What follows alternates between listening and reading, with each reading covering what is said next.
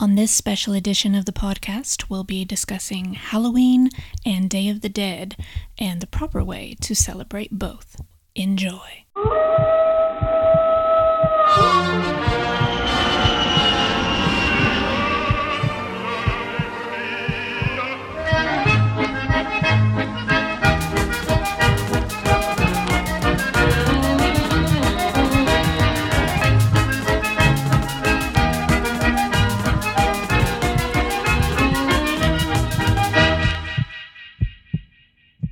So, have you ever celebrated Halloween in Sweden? But define celebrate. What does Party, that mean? dressing up, costumes. Dressing up, yes. Costumes, yes. Trick-or-treating, no. You're missing out, man. I'm missing out. So I was reading up on Halloween in Sweden because it's a fairly new holiday. I moved here in 2000 and I could barely find a pumpkin. It was almost impossible. And I remember that Buttericks was like the only store that had anything in Stockholm. The one in Drottninggatan. Yes, yeah. That one. And they always put this huge ghost hanging over the street. And nobody else had anything. People really didn't celebrate. And if they did, it was just adults having parties, and usually an international crowd because Swedes weren't interested. So I looked it up, and it says that Halloween in Sweden has only been celebrated since in the 1990s. And gone very slowly. Oh yeah, and it works well because Halloween usually falls on school break here for a fall break. So it kind of gives kids something to do. Yeah. So I think that's good. Except that Halloween here lasts several weeks instead of one day, which is what I want to cover. As I've said before, Halloween is one day. It's October 31st. I have a little list of things where some Swedes get confused. So, Halloween is not All Saints' Day. All Saints' Day is officially November 1st on the church calendar, but observed the first Saturday in November, which is going to be on the 2nd this year. But isn't that they get confused because that's the red day here? When do they go to the cemetery? Is that on that day? And that's on that day, yeah, okay. Which this year will be the 2nd of November. So that's when, in Sweden, everybody goes to the graveyards. And people really do it here. I mean, I think we kind of have that celebration in the States, but it's not so observed. But you don't go to the graveyards? No, but that's not Halloween. That's not part of Halloween. I guess. Yeah. I mean, that would be pretty cool, but it's not really something. I mean, that's more like the movies and TV shows where people go to graveyards. Nobody really goes to a graveyard on Halloween. It's really all about the candy and the trick-or-treating. But then here, everyone goes to the graveyards and lights the candles. It's really pretty, but nothing to do with Halloween.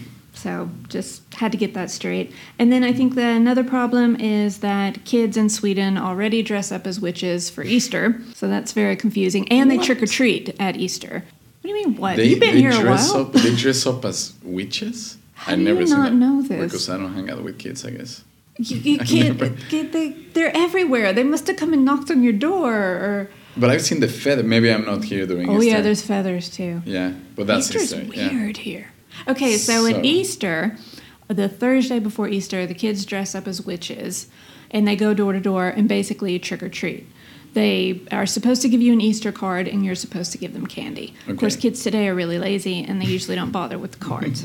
Or, like the kid I had come to my door, gave me a card, handed out the card, I went to get the candy, and then he took the candy and ran away, so he was just using the same card for everybody. Sneaky. Entrepreneur. Yeah. So I think that they don't get it here. Like, why would we have kids trick-or-treating twice a year? And I say, candy. That's why. What else did I write? That Swedes tend to celebrate between October 31st and then for about a week after. And that's the other problem about trick-or-treating is they will come to your house for like a week or two trying to trick-or-treat because I just don't understand. I mean, for Americans, once October is over, Halloween is over. No focus on Halloween. No more decorations in the store. You take them out of your yards November 1st. And then over here, you have celebrations like November 5th, November 6th. I think there's a parade going through Stockholm. But is it because in the US you get the 31st off? No. Or the 1st off? No, There's it's not no a vacation. holiday. No. But so you maybe have to do it on the 31st, which is Halloween Eve. So we don't get a day off in the States. It's not an official holiday. So everybody just waits till after work, after school, and that's when you have all your celebrations. And if you do something on the weekend, it'll be the weekend before Halloween. Okay. Never the weekend after. Okay. Because I've noticed in Sweden, it's always the weekend after. I think my husband's work is going to have like Halloween after work beer or something on November 6th. November 8th is when they're having their after work Halloween celebration. But isn't it then because of the Höstlöv then, like the autumn break? Because since you have vacation all that week, then the kids are still free on a Wednesday or whatever. Did you say like the celebration of Halloween, or here you can still trick or treat after Halloween, but it could be just because they're still on the break? I don't know.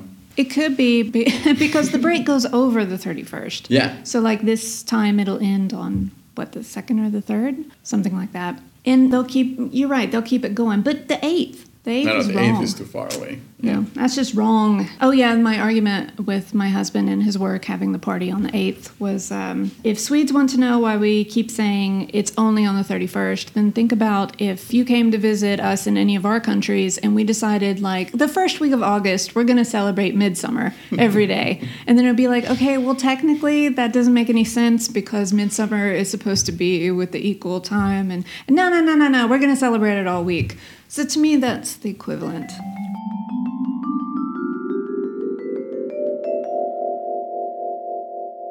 Ever since I had kids, I've tried to take them trick-or-treating, and it gets slightly better every year, but not everybody participates. Mm-hmm. So I made a list of the weirdest things that my kids have received in their trick-or-treat bags over the years. Potato chips, just out of the bag, like they came to the door, and the guy just opened a bag of potato chips, reached in, and then just deposited chips into their Halloween bags, which meant that at the end of the evening, it was just all like greasy chip crumbles.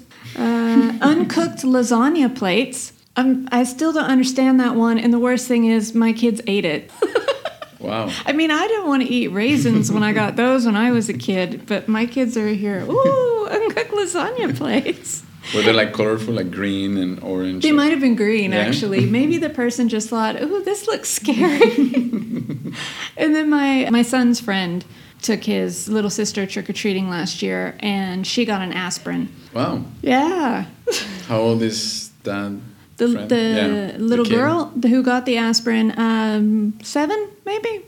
So those are my favorite things that they received. Otherwise, they usually get money, or people will just kind of dig in their pockets and go, oh, yeah, is that today? And then they'll just grab whatever they can. I think I gave grapes once. I remember giving, it was grapes. It was definitely grapes. But that's okay. It's kind of... It's better than lasagna plates and aspirin, I think. I was going to ask you about Day of the Dead. I don't know much about it. Oh, you mean in Sweden? Do they do anything in Sweden? They're starting to do some like exhibitions. I saw at the in Stockholm, the Etnografiska Museum is going to do something. Yeah, they have like a concert where all the choir is dressed like a skull. Uh-huh. And then, I don't know what they sing, but they sang something last year that it was not really Mexican, but it had to do something with Day of the Dead. Okay. And then I know there's somewhere where they're going to do this altar thing. So the altar is you have these orange flowers that I don't know what's the name in English, but cempasúchil in Spanish, well, not in Spanish, in Aztec or whatever this is. And you have the candy, the skull candy. Oh, okay. You know those? Nope. So if I would give you candy, not for Halloween, for Day of the Dead, I would give you a skull with your name on it. So you have Heather on the forehead. I'm trying to think of how I feel about that. Like, do I take that as a threat? Or I've never heard of that. I didn't know about that. Yeah, you give each other with your name, well, with the other person's name on the forehead. It's a little sugar skull with the other person's name. Do you buy them with people's names, or are you supposed to write it on there? I think you usually buy them already with... I mean, but Heather probably you can't find. Right, so you have to write it on. But you can buy like the empty ones and just write on names.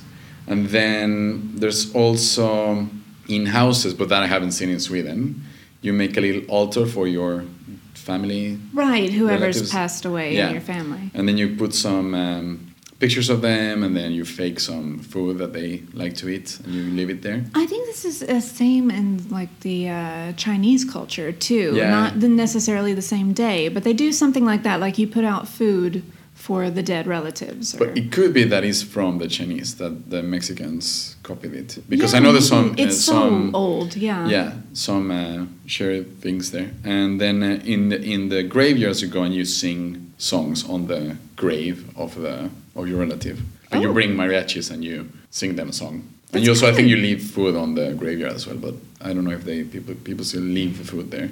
I would think the animals could be. That's what I'm thinking. Like maybe that was before, and now it's only. Or maybe it's just one night and people are around, and so it's no big deal. Yeah, maybe take someone them away. eats.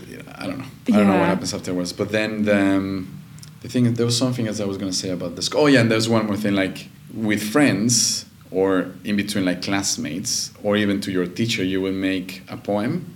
So let's say we would share like exchange poems, and you would write a poem about me as if I was already dead. Okay. And then, but it's in a fun way. Like Diego was, like you're basically describing how I died.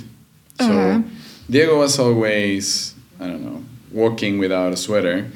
And then he froze to death in Stockholm. But I mean, that's not funny. It has to be a funny death. But it's the whole thing is supposed to be like how the person died. Yeah. Because I thought you were going to say, oh, we remember him. He was such a kind... No, it's just supposed to be a poem about the way you would die. Yeah.